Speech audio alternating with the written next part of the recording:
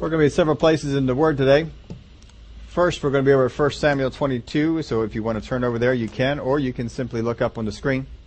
We'll have it both places for you. I want you to imagine a dialogue between Abraham and God. Abraham, this is God speaking. I want you to leave everything and go to a land I will show you. Abraham says, where's that? Well, if I told you, you wouldn't believe me. Abraham says, well, try me. Well, it's about 1,500 miles away from the place that you call home. Land's name is Canaan. Never heard of it. I know, and guess what else? I'm going to make you a father of many nations. Abraham says, that's impossible. I don't have a child yet. Don't worry. Just trust me. So let me see if I got this straight, Abraham says. You want me to leave everything, travel across the desert to some place I've never heard of, and become the father of a great nation? God says, that's right. Is this some kind of a joke? No. No, I just want you to trust me. I'm going to do all this for you. All right, what am I supposed to tell my wife? That's your problem.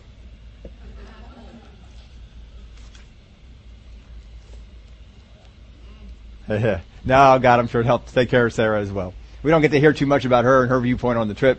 But sometimes God has called us to purposes. God has called us into doing things.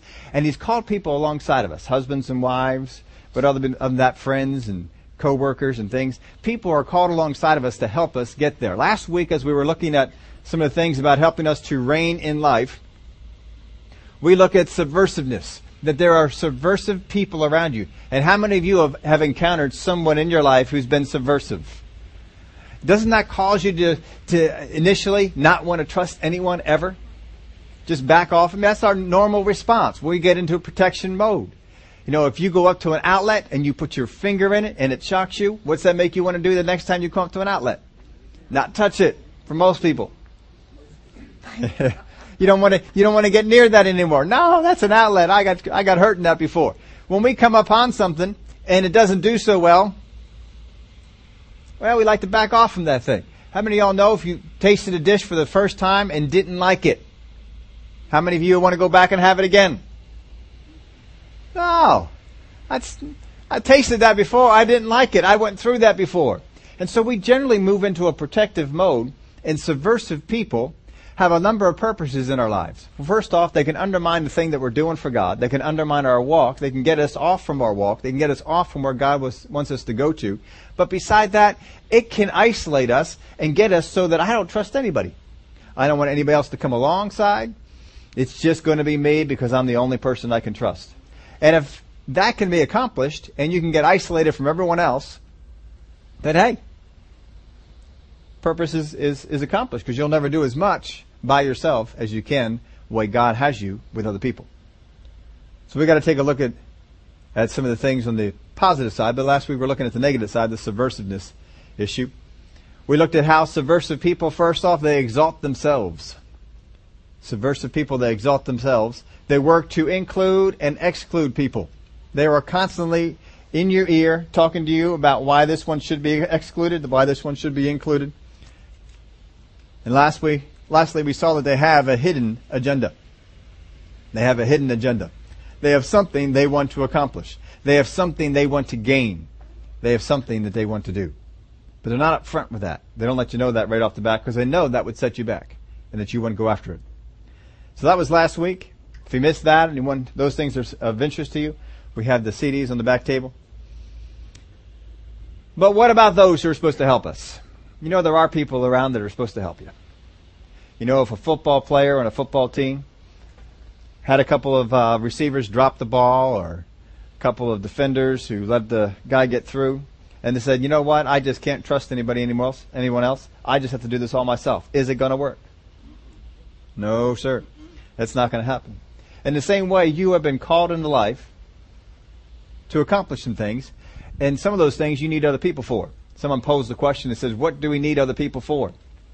What are other people around here to help us with? What kind of things can I take on by myself? What kind of things should I take on with other people? And sometimes we need to know what these things are. Because we can get into the ditch on both sides of the road. Brother Hagin used to always teach us. There's a ditch on the left, there's a ditch on the right. If you ever go bowling, there's an alley on the left, there's an alley on the right. You don't want to be in either one of those little gullies. You want to be down the middle.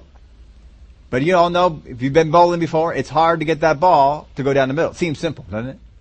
Just start the ball off and roll it on down. It should stay down. It doesn't stay down the middle. It goes this side. It goes that side. Doesn't always happen that way. And sometimes we walk the same way. We're going off to the left. We're falling off on this ditch where we're just isolating everybody. Fall off on the other ditch where we just trust everybody with everything. So can anyone help me in the things that I'm doing? And what should they be helping with? Well, who helps? First off, who is it that's out there that's to help us? Well, the first one is out there to help us. He's probably the most trustworthy, the Holy Spirit. Thank God for the Holy Spirit. He's trustworthy. He hasn't let anybody down ever. He's good. Second to that, there's angels. Angels are called alongside to help us out and to do some of the things that are there for us. So we have the Holy Spirit, and we have angels. And third, this is probably the most difficult group. This is people. So we got three groups of folks that are out there to help us. The Holy Spirit, angels, and people. We're okay with angels helping us. We're okay with the Holy Spirit helping us. But this people issue can get us into some trouble. We don't always like that. So how can we discern the difference between those of the people side that are there to subvert us and those that are there to help us? There ought to be a way that we should be able to tell. Figure all that stuff out. If there are those who come alongside of us to undermine our faith, our calling, or our goal, how can I identify those who are here to truly help me? Now, understand this. Here's what you are not looking for. We are not looking for perfect people. If you are looking for perfect people to come alongside and help you, you will not find it. Don't look for perfect people. You do not need perfect people to help you accomplish what God wants you to accomplish. God can accomplish it with imperfect people. He's done it in the past. We're not looking for perfect attitudes. Don't think that everybody who's going to come alongside of you and help you has to have a perfect attitude. I mean, the better attitude they have, the better. But don't think they have to have perfect attitudes. And they don't have to have perfect abilities. They don't have to be perfect in the things they do. They can make mistakes. That's all right. We don't have to have perfect people, perfect attitudes, or perfect abilities. We are looking for this. People who receive. Look for people who receive. We'll get more into what that is in a moment here. People who are humble. People who do not hide their desires. And people who are fair with everyone. People who are humble, people who do not hide their desires, and people who are fair with everyone. We'll elaborate more on these, but this is what you're looking for as far as people are concerned. Over in 1 Samuel. We want to take a look at a story here. David, he needs some people. He's got Saul after him. And finally he flees and he leaves the folks that he was with. And he gets some other people to come around him. Look who comes around him. David therefore departed, chapter 22 verse 1, David therefore departed from there and escaped to the cave of Adullam. So when his brothers and all his father's house heard of it, they went down there to him. And everyone who was in distress, everyone who was in debt, everyone who was discontented gathered to him. So he became captain over them. And there were about 400 men with him. So he's got 400 people who gathered with him who are in debt, who are discontent. They've all gathered to him. They're disgruntled. They're in distress. How many of you know these are not a group of perfect people with perfect abilities and perfect attitudes? That's not what he has with him there. But he takes these 400 men and we see that he grows those 400 men up into 600. And they accomplish a lot of things, these 600 people. Out of this 600, we have David's mighty 30. How many have ever read about David's mighty 30? Oh, awesome. Awesome stuff. I didn't write the chapter down in there, but if you keep on going here in 1 Samuel, you'll come across the description of his 30 great men. Out of his 30 were the top 3. This is like the Hall of Fame of warriors. These guys were brutal in war, and you do not want to go up against these guys. They were fierce. They didn't just try and kill one or two in a battle. they were looking to kill whole squadrons apiece. And one guy, they said he killed so many in one battle that you couldn't tell where the sword stopped and his arm began. That's a lot of people. That's a whole lot of flesh and blood and stuff like that hanging on him after he killed them, and gory. But this is what these guys were. And they became not only good warriors, but these were guys that David could depend on. David could trust his life with. And when you see some of the names of these people who came out, these are men you're saying, wow, these are folks who were distressed, disgruntled, in debt. This is where they came from. Look at the names. Look at the people who came out of this. Look at some of the names that are around. Joab was one of the ones that was around David. Abishai. These are some of the names that came out of this group of people. Were phenomenal. But they didn't start that way. And David had to accomplish this with people who were distressed, disgruntled, in debt. So he didn't start out with perfect people. But here's something that was about these guys. Let's go over to chapter 23. Then they were told, saying, look, the Philistines are fighting against Keilah, and they are robbing the threshing floor. Therefore David inquired of the Lord, saying, shall I go and attack the Philistines? And the Lord said to David, go and attack the Philistines and save Keilah. But David's men said to him, David's men, these are the disgruntled, in debt people who came around that we get the mighty 30 from. And David's men said to him, look, we are afraid here in Judah. How much more then if we go to Keilah against the armies of the Philistines? They're scared. They are afraid to go forward into battle. Isn't that something about these? So these guys who we get the 30 from, and remember the 30, they arose over the other group. They were the elite out of the rest of the group, but the other ones were still elite. David took 600 men and did stuff with it, with 600 men. It was phenomenal. He was undefeated in battle with his 600 men. Never lost a battle. Go on through and you find out he never lost a single battle with these 600 men. Didn't matter who he came up against, what city he attacked, never lost. And they learned after a while that we can't take all 600 into battle. We got to leave some back. So after a while, he left 200 back, took 400 into battle, and still won every time. So these guys became great warriors, but they didn't start out that way, and they started out afraid. So David, here's the scenario. David hears that there's a need. He goes to God and says, shall I go and help them out? And God says, yes, go. So he comes out to his men. The Lord has told me that we are to go and help these people out. And the men say, but we're afraid. We're afraid. Maybe you ought to better go back and check and see. Because we're kind of scared about this. We don't really think that this is what we ought to be doing. Then David inquired of the Lord once again, and the Lord answered him and said, arise, go down to Keilah, for I will deliver the Philistines into your hand. And David and his men went to Keilah and fought with the Philistines, struck them with a mighty blow, and took away their livestock. So David saved the inhabitants of Keilah. Why did they go? They were afraid. They were scared. We're afraid here. Why are we going to go down there and pick on the Philistines? We're afraid of this thing. So David goes back and he checks the Lord. And here's what happens in between these verses. David come back to his men. I went to the Lord again. And the Lord said, we're to go, and then he'll deliver them into our hand. You know what these people demonstrate in this story, even though it doesn't come out in it? They received from David. When David came back and said, nope, the Lord said to go, they received that. They said, all right. David, if the Lord told you that we're to go, we're going to receive that from him. We don't feel it because we're afraid. But if the Lord has told you we are to go, we're going to receive that. We're going to go into battle. And they won. And the men gained confidence. These men who were disgruntled, these men who were in debt, these men who really had no place to go, had come around David because there's nothing else to do, no other place to be. They received from David when David said, the Lord told us go into battle. All right, we're going to go. And they grew from that. And they got stronger. And they went from that battle into another battle. And into another battle. They've received from David. But I'll tell you what, it's real neat too that David listened to him. David didn't just say, shut up. Lord said we're going to battle, we're going into battle. Let's go. No, he says, you know what? I understand y'all are a bit afraid here. And we haven't done anything like this together. So I'll tell you what, I'm going to go back and check with God. Just to make sure. And he goes back and he checks with God and he comes back out. So the men see that first off, David will listen to him.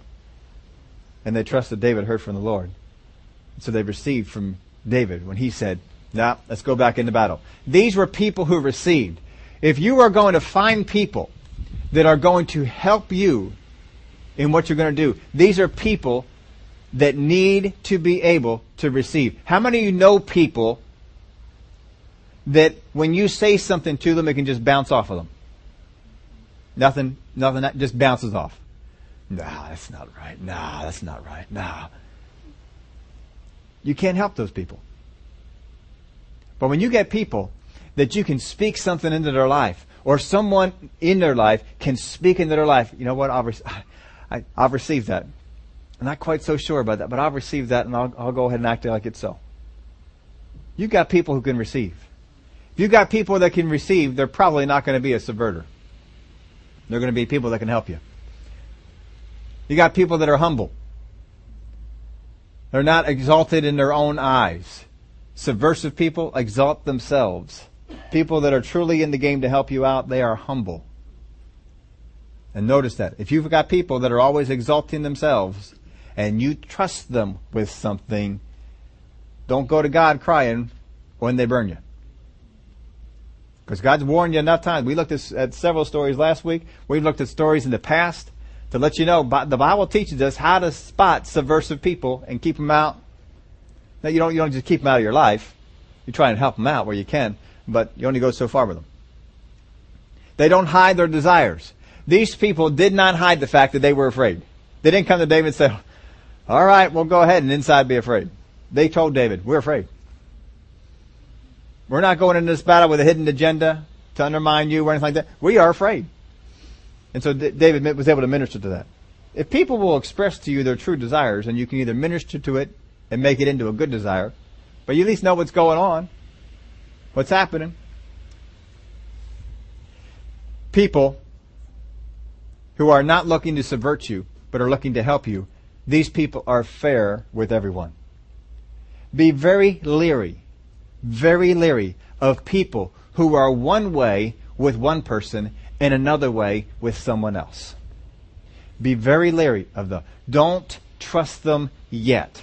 Let them get out of that. But observe them. How are they with this one? I heard someone say, I don't even know who it was or where it was, whether it was in one of the sermons I've podcast or whether it was some other scenario. I don't remember what it was. But what they said was so good. That you look at how people treat those who cannot help them. Look at how people treat those who cannot help them. That will show you their true character. People will always treat folks who can help them nice. But if you can't help them, and that person changes in the way that they are to them as compared to someone who can help them, those are not people to be trusted with great things yet. Don't do it. Observe how they are. If you have folks that say, how many of you know people that when you're around, they'll say one thing, and when someone else comes around, they'll say something else? That's not good to be trusting people like that. Those are subversive people. You want people that will say the same thing around you and the same thing around someone else. They would be the same. They're not going to change. They're not going to go and move off. Whatever they believe to be true is true. Then they're going to stay with that. It's particularly bothersome to me that folks will trust people when they speak evil of others when that person is not within hearing. You been around that? Oh, brother, sister, so-and-so. Oh, the things that do you know what they're doing? Do you know what they said? Do you know what they didn't do? But then when they get around brother, sister, so-and-so, they're all sweet and nice.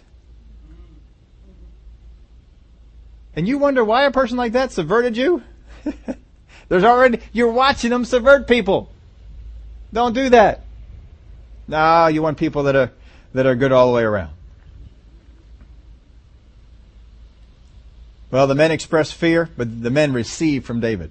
It's important that people receive. And I'm not saying that they have to just receive from you, but they need to receive from somebody. If you got people and they never receive from anyone, they are probably not going to help you. They will probably, at first opportunity, hurt you. Because the person who receives from no one is their own authority. And the only one they're out to protect and to help is themselves.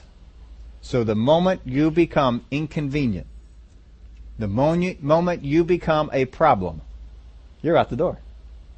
We'll replace you with someone else. Because the one who's number one in their life is themselves. You don't want folks like that. You look at David's men. You go through, I'll tell you, going through the book of Samuel and just looking at David's men is a great study. These are people who would give their lives for David. They would give their lives for David. Now, I was watching the show. You all know my son has some interest in becoming a SEAL. And so we constantly peruse the military channel. And love the military channel. And we sometimes put that on, and they had this show on there, and they do some things with SEALs. And I was watching this thing, and boy, it's pretty interesting. And Christian, I figured for Christian, he may have already seen it, but I taped it for him anyway. I finished watching it. One of the things they would do, and they were going through and they were showing all the stuff they would do to train you up. They called it Hell Week, and it was terrible, terrible stuff they put them all through. And they would show you what all the steps and things like that. But they knew that leaders would rise in here, and they would have leaders over the different groups. I think they had about 3 or 4 teams, I think it was, they had in this particular one. 4 teams, and they had different leaders over them. And they, after they went through all this stuff in the week, and the men are pretty much just broken, they put them all into a pool. And they took the leaders, and they put them up on the diving boards, and they had to do some kind of a dive. And they watched the men as they watched the leaders dive off of the board. What they were listening for was cheers. If the men on the ground cheered the men who were diving, then that was a good leader. If the men on the ground didn't care or were indifferent to the person who was diving, that was probably not a good leader.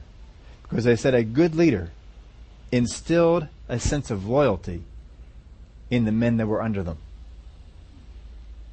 I thought that was fascinating. And some of the things that they would do throughout this, it was just, it was a fun show. I enjoyed watching it and seeing some of the things that they had done with this. David was a good leader because David's men would die for him. If you go through the story, you'll find out that 3 of his men, when David just said, I would love to drink from the well that's over there in Bethlehem, then 3 of his guys just heard it. David didn't even ask them. 3 of them heard it. Oh, let's go get one for him. And so they go all the way back through Saul's lines at risk of their own life to get some water, put it in a pail, and bring it on back. And they bring it back to David. David, you said you wanted a drink. We brought one for you. And David said, you guys, you risked your life to get me a drink of water from this well.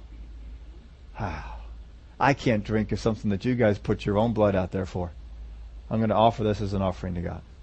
And he poured it out as an offering to God.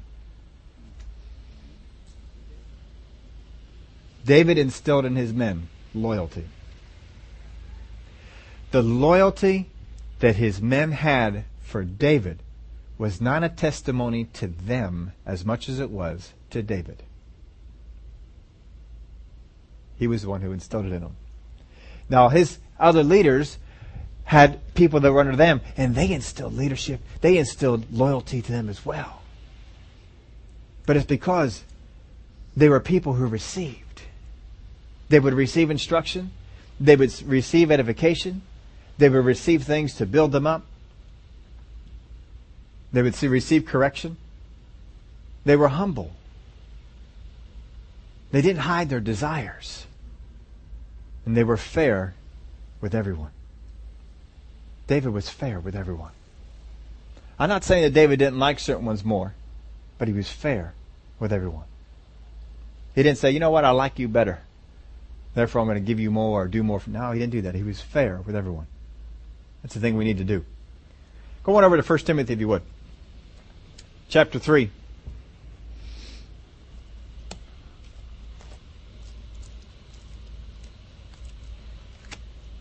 We're looking at some qualifications for leaders. And out of this, we'll get some ideas of things we should look for in people that we can bring around us to trust. Because surely, if God would trust them as a leader in the church, you should be able to trust them in your own life, right? 1 Timothy chapter 3. This is a faithful saying, verse 1. If a man desires the position of a bishop, he desires a good work.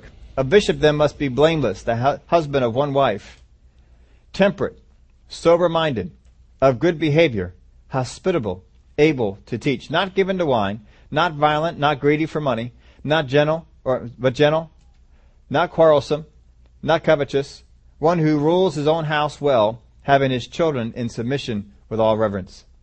For if a man does not know how to rule his own house well, how will he take care of the church of God? Not a novice, lest being puffed up with pride he'd fall into shame, or fall into the same condemnation as the devil. Moreover, he must have a good testimony among those who are outside, lest he fall into reproach and the snare of the devil. Now we'll go a few more verses here as well, but I want you to notice this about people. Some people are content to be followers. They're content with it. They really don't have a desire to become anything else but a follower. They'll find a leader out there, they'll find someone out there, and they are content to be a follower. That's all right. This is good enough right here. Some aspire to be leaders and rulers. Some aspire to be leaders and rulers. So some people are content to be followers, but some aspire to be leaders and rulers. It is more difficult to become a leader and a ruler, and there is more that is put on you. And sometimes those who just want to be followers don't really desire all the extra responsibility that comes on by being that leader or that ruler. And so they're content to be followers. Well, thank God that there's followers. Thank God that there's leaders. Thank God that there's rulers. They're all good. But we're looking particularly here at the qualifications of those that would become the leader or the ruler. Now notice this, a leader-ruler positions are not earned by time served. You ever run into people who think that time served ought to get them into a position of a ruler? Well, people also are going to try and get in your life, and because of how long they've been in your life, think that you ought to trust them with certain things. That you ought to put certain things off on them. Leaders or rulers, those positions are not earned by time served, but entrusted to those proven. And we talked about this in our faithfulness series before this, about proving yourself, about being entrusted. But just because a person's been around for a long time doesn't mean that they ought to be moved into the place of a leader or a ruler. In your life, in the church, or any other place. And just because they haven't been, doesn't mean they aren't either.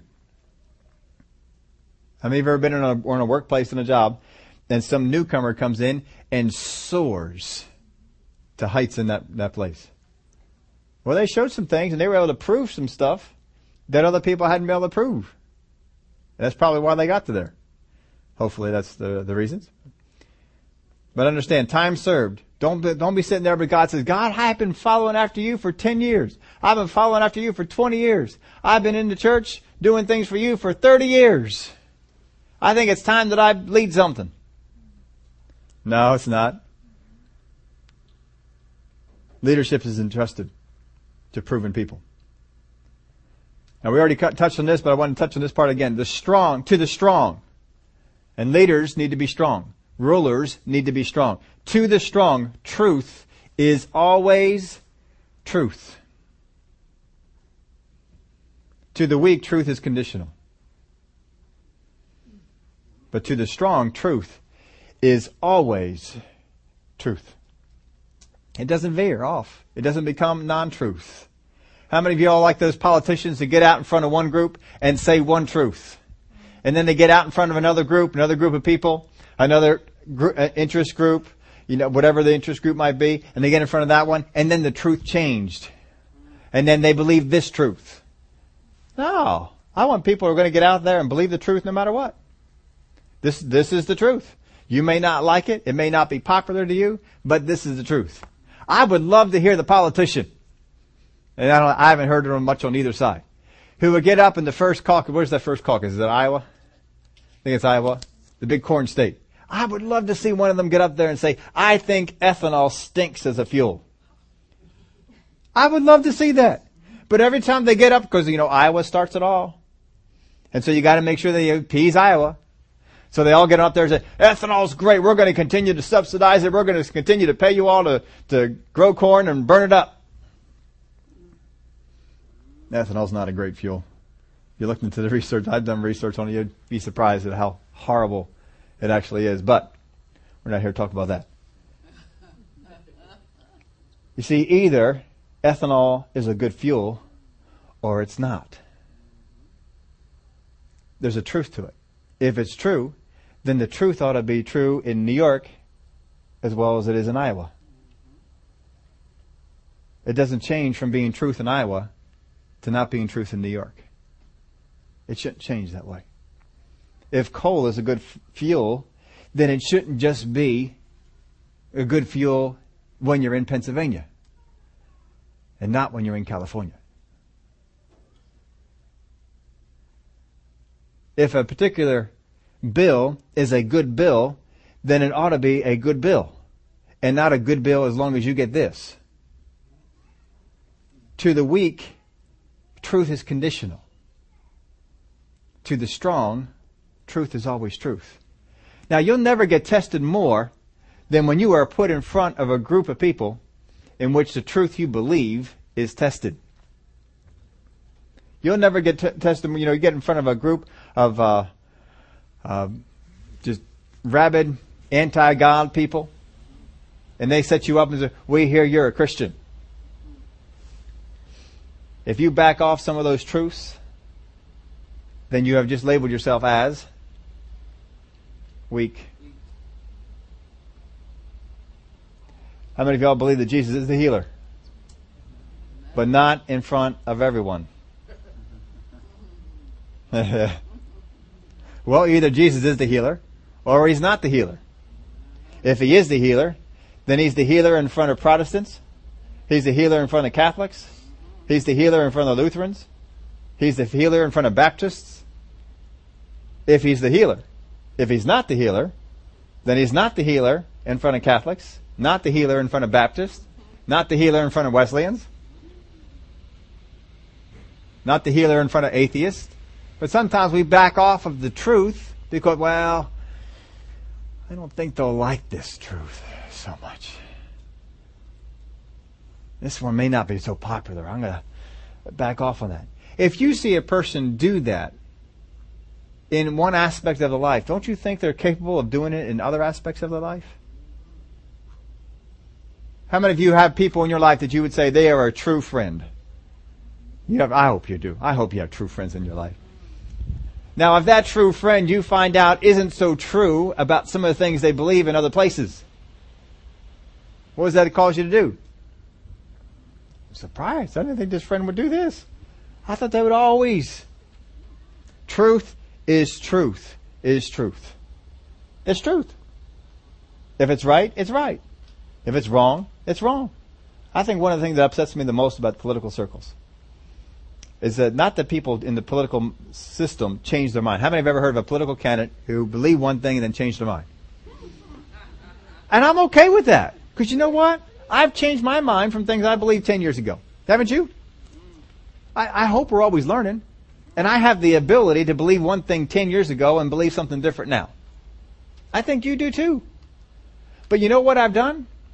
I've said, I once believed that. I don't believe that anymore. I now believe this. I did believe that because I thought this and this and this was so. But now I found out this and this and this isn't so. And so I believe that this is the truth now.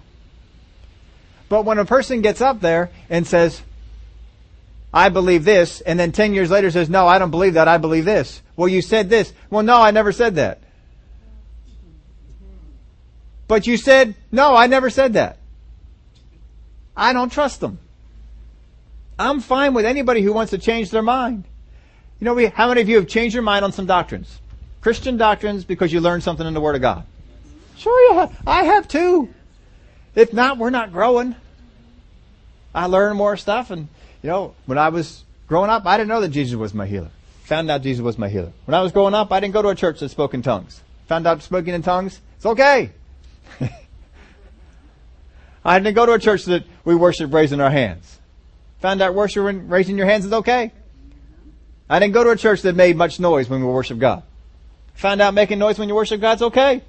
I changed some of that. But I don't deny where I was.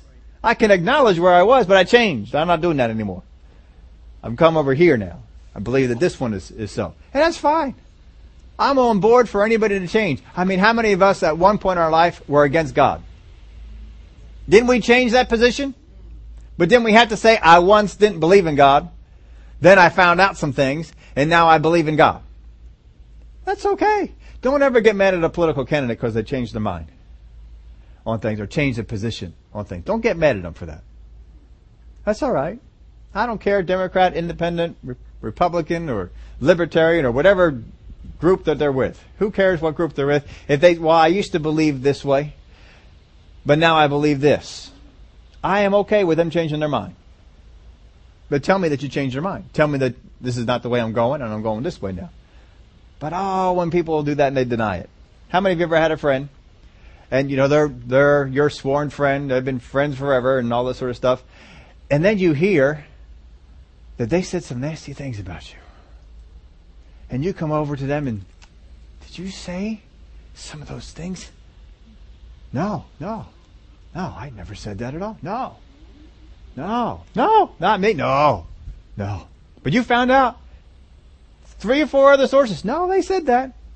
And you come back, but I heard from some other people that you said, do you really feel that I'm that way? Do you really feel that I would do that? No, I've never felt that way. No. What do? Isn't it far better if they say, I did say that. It was at a time when I was really angry with you, and I thought you had done this. I thought you had believed this. I thought you had spoken this. But I found out I was wrong. And I thought I went back to everybody and took care of that. But apparently I didn't. But I want to let you know, I don't think that now. I did think that for a time. And I let it out of my mouth, and I shouldn't have. I was wrong for doing that. But I don't. Wouldn't you be able to trust a person like that so much better? Oh, yes, we can. Yes, we can. We can certainly trust them. So just understand, there's people out there, and just like you have sometimes said things that you didn't necessarily believe because you were basing it on something that apparently wasn't true. You let things slip, but you can correct it. Oh, I did say that, and then just correct it. Let other people do that as well. If you've got people in the body of Christ, somebody that you like to watch on TV, and they stand up and they teach something from the Word of God, and then a few weeks later they come back, you know what, I taught this and that I was wrong for teaching that. All right. Let them go on. Let them go on to whatever else. Somebody brought it to my attention, and I hadn't really thought of it that way, but as they brought it to my attention, I shouldn't have done that. I shouldn't have said that. That's not really what I think. And then they teach you what's going on. You had better fully restore that person, because if not, you're going to be coming under something yourself. We all make mistakes. Let people make mistakes. Just because people make mistakes that are close to you, that are in your life, doesn't mean they shouldn't ever be trusted. Just look at how they handle the mistake. What do they do with it? They deny it, never existed, never happened, or do they take ownership of it and say, I'm sorry, I did that wrong. I shouldn't have said it that way. I shouldn't have done that. I shouldn't have believed that about you. I was wrong for doing so. Please forgive me. Well, I hope you forgive them and work to build that trust up again. Well, here's a question. Well, we didn't get into our scripture. Let's get into the scripture. 1 Timothy 3. I threw a few of these things down, but I left you some space because you might want to take some of these qualifications for yourself. Write them down. Some of the ones that mean the most to you. A bishop then must be blameless, the husband of one wife, temperate, sober-minded, of good behavior, hospitable, and able to teach. These are some good qualities to look for in folks. Look for people that are hospitable. Look for people able to teach. You don't have to just get in front of people and teach that way, but one-on-one, being able to teach there, it's a great thing to be able to do. Not given to wine, not violent, not greedy for money. If you get greedy for money, folks, it is real easy for you to have a hidden agenda. You get a hidden agenda, you become on what side? The subverter side. Don't look for people that are greedy for money. Look for people that are willing to give it away. But gentle, not quarrelsome. You ever run into people that just quarrel over everything? Yes. Oh. Yes. Not a good trait. Not covetous. If you get covetous, then you begin to covet the other things and you begin to come it with a hidden agenda. I want to get that thing. I want to have that position. I want to do that here, or whatever it might be. One who rules his own house well, leaving his children in submission with all reverence, that if a man does not know how to rule his own house, how will he take care of the church of God? Not a novice, lest being puffed up with pride, he fall into the same condemnation as the devil. Now, not all these traits are you going to transfer over into just people that are going to be leaders and rulers and helpers in your life. But you can sure look at these things and take on some of them. Jump on down to verse 8. Likewise, deacons must be reverent, not double-tongued. You know what double-tongued is? Truth is truth all the time. Truth is not conditional. Truth is not one truth in Pennsylvania and another truth in California. Not double-tongued. If they say something in Pennsylvania, it ought to be true in California. If they say something in front of you, it should be still true in front of someone else. And they ought to hold to it just as much. Now, there's something somebody taught me. I'm pretty sure somebody taught it to me, and I just kind of adopted it and have been following it.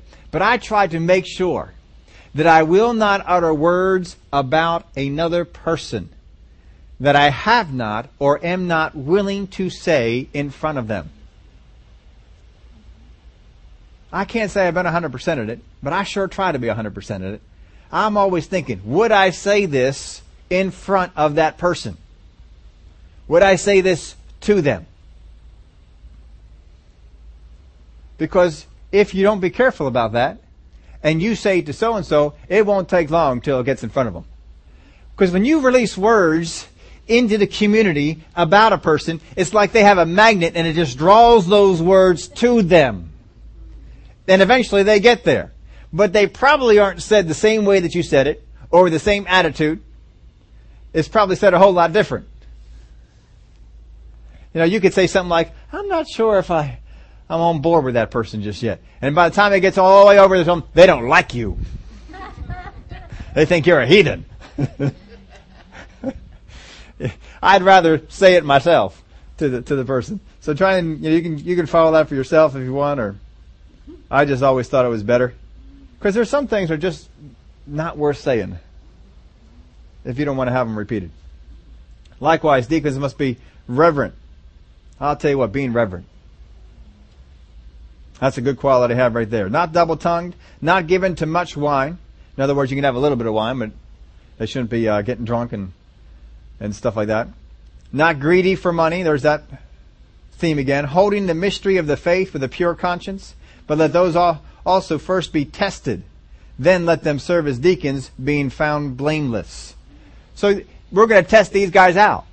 Before they move on and do anything else, we're going to test them out, make sure that they're good. And then we're going to eventually put them into the place of a deacon. And if they test out there and they hold up, then we might move them on into something else. But, you can test some people out. Feel free to test some things out. Don't we test other stuff out? I mean, we're good at testing. Before you buy a car, don't you go on a test drive? See how that car works? See if you may like that model, but what about this particular car? I don't want to just buy it and not have driven it. We got to drive that thing. Test it out. So test them things out as well. It says, likewise, their wives must be reverent, not slanderers, temperate, faithful in all things. Let deacons be the husbands of one wife, ruling their children and their households well. For those who have served well as deacons obtain for themselves a good standing and great boldness in the faith, which is Christ Jesus. There are people out there who will measure up and who will be faithful, who will be trustworthy, and will help you accomplish the goals that God has for you. There are also people who will let you down. There are people who have let folks down in the past who have now come to a place of being faithful. That's a hard one though, isn't it? Let them back in and, I don't know about that. But you test them. You put some stuff on them and you test them. And you see how they do. How good will it go with that? Be tested. Why do I need people in my life? What do I need help with? How many have ever asked this question? What do I need help with? I am fine by myself. I know I can trust me. I know what I put in my hands gets done right. Why would I have to trust anyone else? I mean, I know the Word of God. I can handle things in my life. Now see, here's a lot of it. What category you put yourself here in the beginning? Remember the two categories of people? Those who aspire to be leaders and rulers, and those, they're content to be followers. If you are content to be a follower, you probably don't have the need for other people as much. But you still have a need. Let's take a look at some of the things that we can have. First off, if you are struggling, get help. If you are struggling with something, get some help. How do you know if an object is too heavy for you to carry? When you lift it up and you struggle. I can't quite get this one. I need help. Now there are some things that you can overcome, and you can get things done. You know, Christian and I, he's my main helper for putting bunk beds together. If he's not available, my wife comes along and she fills in nicely. And sometimes I have to go on myself. He's in school and I have to do a daytime delivery, and I have to go myself. Now I can set up a bunk bed entirely by myself. I do not need any help. I can also set it up with help a whole lot faster. And Christian and I, we are always timing ourselves. Once we have the whole bed looked in, one or both of us, all right, we are always timing ourselves. How fast can we get it done? And you know, each bed is different. Well, we got this model done in 20 minutes. Well, we got this model done in 25. It was a bigger model. It was more stuff to put together. And we got one done. We hit it at 20, and we looked at our watch after 18 minutes. We put a bunk bed together in 18 minutes. We were probably pleased with that. Now, we're going to go out there, and we're going to get 17. And we're always tweaking the thing and finding out stuff, but he anticipates things wonderfully. As soon as we are done with one step, he is already switching the tools over to the next step. He knows what comes next. He grabs the next board. He lines things up. So we're just bing, bang, boom. And sometimes people come on over and they say, you know, how long will this take me to set it up? I say, well, my son and I have it down to where we can put it together in about 20 minutes. And so the last person who picked one up says, oh, it'll only take me about 2 or 3 hours. I says, no. You'll get it done. You'll get it done faster than that. But, you know, there are some things that go better with help. There are things you can do by yourself, but it goes better with help. But if you're stuck, hey, you can get it done. So if you're struggling, get some help. I mean, you can lift stuff. It isn't like just always the weight gives you trouble. Sometimes the object is just so big or awkward, you just need somebody else on the other side to stabilize it. And boy, it just makes it go so much easier. Get some help. So at first, when you're first born again, it may be issues with your walk. You may need Christians to come along and help you with your walk with God, to stay obedient to the Word of God, to learn the Word of God, to know what the Word of God means in this situation, to know how to pray in this situation, to know what God's will is in this situation, because you don't know, and you need other people to come along and to help you in that. But how many of y'all know you do grow out of that? You get to a spot where, all right, people have put into me, I know about this, I know what the will of God is here. I know what the Word of God has said in this. I have understanding on this. And you don't need help with that. And so for someone to come along, well, you should have asked for help. How many of y'all just rubs you the wrong way? What do you mean ask for help? I don't know how to do that. Come on. So at first, it may be issues with your walk. But later, it may be focused more on battling issues. Battling issues may dominate. Issues like, a big health issue, healing issue, a spiritual battle that you have in your life, a problem that you're trying to overcome, that you haven't been able to overcome. And you hadn't taken this on before, but you're taking it on now, and it's a big battle. It's tough.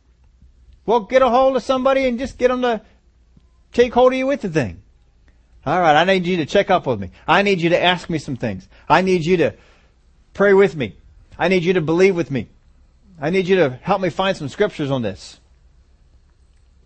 Whatever it might be. But get some help on it. If it's overcoming you, get some help with it. Find somebody that you can trust. Somebody that you've tested out. And put some of these things in there. So I need to trust you with some things. I need to be able to tell you some things. Help me out with it. Well, eventually, you're going to get to a place where ruling issues are at the forefront. And here's a transition. If you never aspire to be a leader or a ruler in the body of Christ, then you'll never get to this spot. Then you can get to a place where you can do most of your battles on your own. You can do most of your walk things on your own. And it seems like you don't really need anybody. But if you are that together, you ought to be aspiring to be a leader. You ought to be aspiring to help people out in their walk. Eventually, ruling issues are going to come to the forefront. In Matthew chapter 6, verse 25, "Therefore I say to you, do not worry about your life, what you will eat, what you will drink, nor about your body, what you will put on. Is not life more than food, and the body more than clothing? Look at the birds of the air, for they neither sow nor reap nor gather into barns, yet your heavenly Father feeds them. Are you not of more value than they? Which of you by worrying can add 1 cubit to his stature? So why do you worry about clothing? Consider the lilies of the fields, how they grow. They neither toil nor spin, and yet I say to you, even Solomon in all his glory was not arrayed like one of these." Now, if God so clothes the grass of the field, which today is and tomorrow is thrown into the oven, will he not much more clothe you, O you of little faith? Therefore do not worry, saying, what shall we eat? What shall we drink? What shall we wear? For after all these things the Gentiles seek, for your heavenly Father knows that you need all these things. But seek first the kingdom of God and his righteousness, and all these things shall be added to you. But seek first the kingdom of God and his righteousness, and all these things shall be added to you. Therefore do not worry about tomorrow, for tomorrow will worry about its own things. Sufficient for the day is its own trouble. Now that's really a growth spot to get to the place where the kingdom of God is all that you're concerned about. And what he's basically listing here is that at first you're concerned about some issues about your walk, and you need some help along with that. Second, you got some battle issues, and you need some help with some of that, because you're battling whether you have something to wear today, whether you're going to be having a job and have money and all that sort of thing. But eventually you're going to get to a place where you are concentrating mostly on ruling. You seek first the kingdom of God. Not the kingdom of Steve. Not the kingdom of George or Sue or Ann or whoever else. Not you personally. The kingdom of God. Father God, what is going on in your kingdom? And how can we accomplish this? Oh, we need to do this, don't we? You want this to be done. Well, the only way we can do that is if this and this and this happens. And so you begin to take those that are under leadership that you rule over, and you begin to, we need to do this. Can you go out there and can you go out there and can you go out here? Ruling issues. I need help. I can't get this done myself. This is the big thing. David saw that God wanted him to be king. That's a big project. He can't do this by himself. He needs people. So he started early raising up people and getting people around him, because you need to have people around you to do that kind of a job. Saul didn't do that and didn't work out so well for him, but David did. What kind of people are you going to have around you for this? Seek first the kingdom of God. Get focused into ruling his kingdom. If you are in a place and you say, I really don't need anybody, I'm pretty much okay the way I am. I got my walk under control, and I'm able to fight off most of the things that come against me, and I'm doing pretty well this way. Then you have not done what's in this scripture. You're not seeking first the kingdom of God. You have sought first your kingdom, and your kingdom is established, so you're okay. But God wants you to seek first the kingdom of God. If you want to go after the kingdom of God, do something for the kingdom of God, you're going to need other people. You're going to corral them around and help them out. And just by growing other people up, you help the kingdom of God. You are not in this on your own. You need other people around. You look at Christians anymore and they get hurt in church, and so then they go home and have church in front of the TV. Because then I don't have to deal with the people in the church. I don't have to get hurt by the people in the church. I just sit here at home and I'm okay with God because I'm in church. You need to be around people. You need to have people that are around you. You need to have people that can ask you things and that you can answer them, draw on the Holy Spirit that way. And you need to have people that when God gives you a project for the kingdom and God gives you a vision for the kingdom, says, take care of this. All right, who can we get to help us get that done?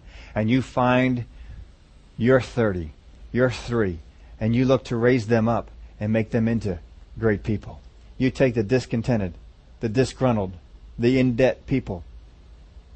We can make something out of them. We can do something with these guys. I think it's amazing with David.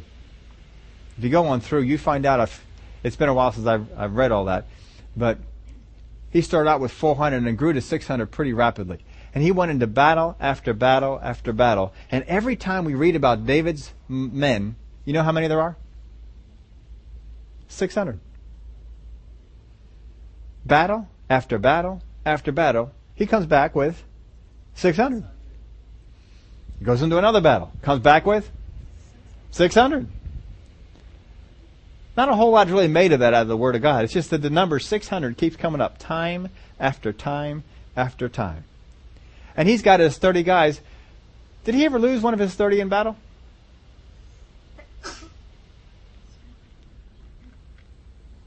There was one who did die. He got a little bit out beyond himself where he was supposed to be. If you remember, I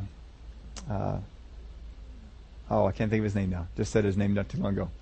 Abner killed him in battle. The real fleet-footed guy. Joab's brother. I cannot think of his name now. Abishai? I think it might be Abishai. Real fast guy. And Abner was trying to say, turn around. You don't want to get involved in this battle. I don't want to have to kill you. How could I face your brother? And he says, no, I'm coming after you. I'm coming after you. And so Abner turned around and the blunt end of his spear went right through him. He ran that fast. Just ran right into the thing and went right through him and he died. And Joab was very mad about that and came after and got Abner for it. But that's the only one that I know of that he lost. They're pretty good with that.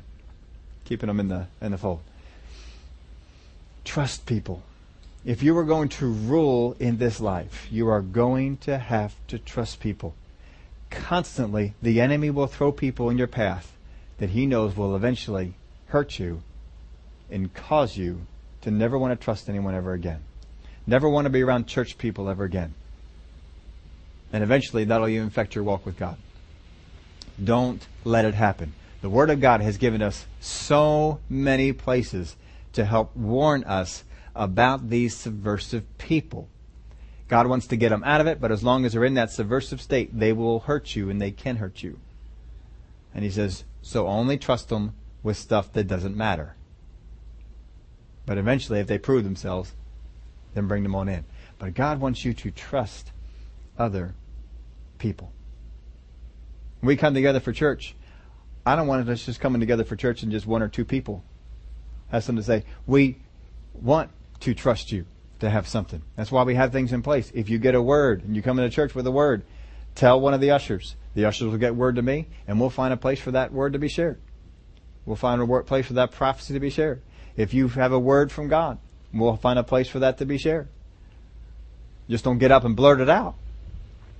We want to have it done in a place where it can be heard, and it fits, and it gets going right. So come into church with stuff. And just let somebody know, I've got something. It might be for today, maybe it's for something else, I don't know. But we'll just let us know. So on this board, I'll usually ask you, what's the topic? What kind of thing? Is it a word of exhortation? Is it a word of encouragement? What kind of a word is it? I need to know what kind of a word it is so we know what kind of place it to be. That's not because I'm trying to control everything in the church. It's simply because I need to know where it goes, where it fits. So we want you to come on in with that. You may come on in and say, we need to pray for people over this. More than likely, I'm going to have you do the praying. I don't need to do all the praying in the church. My wife doesn't need to do all the praying in the church. We want other people to be doing that. But we want you to come on in with that. Sometimes some of you folks have gotten a little bit lazy. Not people in other churches, in other countries, in other states. I'm talking about you all. You've gotten a little bit lazy. You're getting up 9 o'clock. Jumping in the shower, getting in the car, and getting on out here, squeezing in at 10 of, 5 after, 10 after. Right? Did you have time to prepare and receive anything? Now, I'm not telling that you have to get down on your knees as early as I get down on my knees for Sunday. I'm not saying that you have to pray for as long as I pray on a Sunday. Some of you know how early that is and how long that is, and that's fine if you do and fine if you don't. It don't matter to me. But get up! Well, Sunday's my day to sleep in. What's more important to you? Being part of the kingdom? Being one that God can entrust things with? Come into church with something. Come into church and be ready. Well, I don't know that it's going to be, it's not real deep, but I don't care if it's real deep. How many of you ever heard somebody share something that wasn't real deep, but boy, ministered to you? It was good. Listen to God. Hear what He has to say. Well, I just know Pastor won't let me say anything. You ever asked? You can go do your own little straw poll around here in the church. You find out how many people have ever asked to say something that got turned down. Come on. Stop being lazy. You just want to get up at 9 o'clock in the morning. That's all. Get up. Spend some time in prayer. If you're not a morning person, say, I'm a night person. I'm not a morning person. Then pray at nighttime. Get at night, then go to bed. There's a way around it. I'm a morning person. I don't do as well now. I like getting up early. Got that from my dad, apparently. He likes to do the same thing. He likes to get up early and get his stuff done. Whenever it is that you get up, whenever it is that you're the most conscious, get in there, pray, get something from God. If you didn't get anything from God, don't feel like you got to force it. But get something. Bring it in. I got something to share this morning. Good. I got a praise report I want to pass on. Good. We want to hear it. I got victory over something I want to share. I didn't think I needed to share, but God was putting on me to share this victory. I want to let people know. Good. Come on. Let's share it. We want to hear. So get ready. We are in this together. Whether you like it or not, you need other people.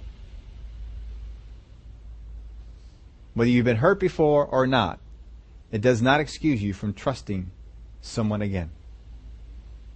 You are required to. No one in this room has been burned as much as God has. And He keeps trusting people. He's our example. If He keeps trusting people, we're going to keep trusting people. We'll have some people get up and say some nutty stuff. Most of you know better and know how to pick it all out. And that's fine. If not, I may have to, most times we don't have to straighten anything out. But that's alright. Don't feel like you have to have all your ducks lined up in order for it to work. Well, if it's not perfect, I just know. No. Just get out there and do what God put on your heart to do. But get up and pray. Don't just come in here, church, squeezing in here, barely getting in there in time, and then God's going to move on you during the worship service. Some of you all like it? If I just said, well, I'm going to get in here in church and God's just going to move on me in the worship service for the message. No. I expect to hear from God. Now, there are times that God moves on me during the worship service, and I'll get something. And sometimes people get all excited about that. Oh, it must have been spiritual. Pastor got this during the worship service. I actually get disappointed when that happens. Because I feel like that's a lack of preparation on my part. I actually go back, when the times it's happened, I said, God, I'm sorry, I missed you earlier. I thought you were in this one. And I missed it. You were in this one over here. I actually feel disappointed. Now, I may not have missed it. Maybe God sometimes just wants to test me. There's been a handful of times that I come in here with nothing. And then after it's over, I tell you about it. That's hard for me. That's real hard for me. I want to come in with something. There's one time God did let me do that. He let me prep something. And I wrote up an outline. I says, I know I'm not going to get to it. And I didn't. But I knew about it ahead of time. But I just told God, I just felt better having it there. But another time, He didn't let me have that. It's all right, but don't just expect, well, when God's going to move me during worship. You're supposed to be worshiping Him during that time, not getting stuff. Worship Him. Get stuff at home. Bring it in. The Word of God says, let each of you come to church with a psalm, with a hymn, with a word. Come to church with it. Don't come to church and get it. So we want to see more of that. We want to hear more of you folks. I got something. Let's get that going. So I want to get that commitment from you all. We're in this together. I don't need to have everything. My wife does not have to have everything. Phyllis doesn't have to have everything. The worship part. No, there's we don't all have to have everything. We all have different parts. We all bring them together. Would you all stand up with me? Father, we thank you for the help that you give us. We do need other people. We don't always like that we need other people. Because sometimes it feels like the only one we can really count on is you and us. But you have made us in such a way that we need to trust other people. We need to rely on them and lean on them. If we are going to rule and reign, we cannot rule and reign on our own. It does require other people. There is nothing to rule over if it's just us. Or we want to rule in a good way. As we looked at in your word, how to rule well. We want to do that. But Father, help us to do our part, to come prepared, to come with something, to come ready. We give you the praise and the glory for it. In the name of Jesus we pray. Amen.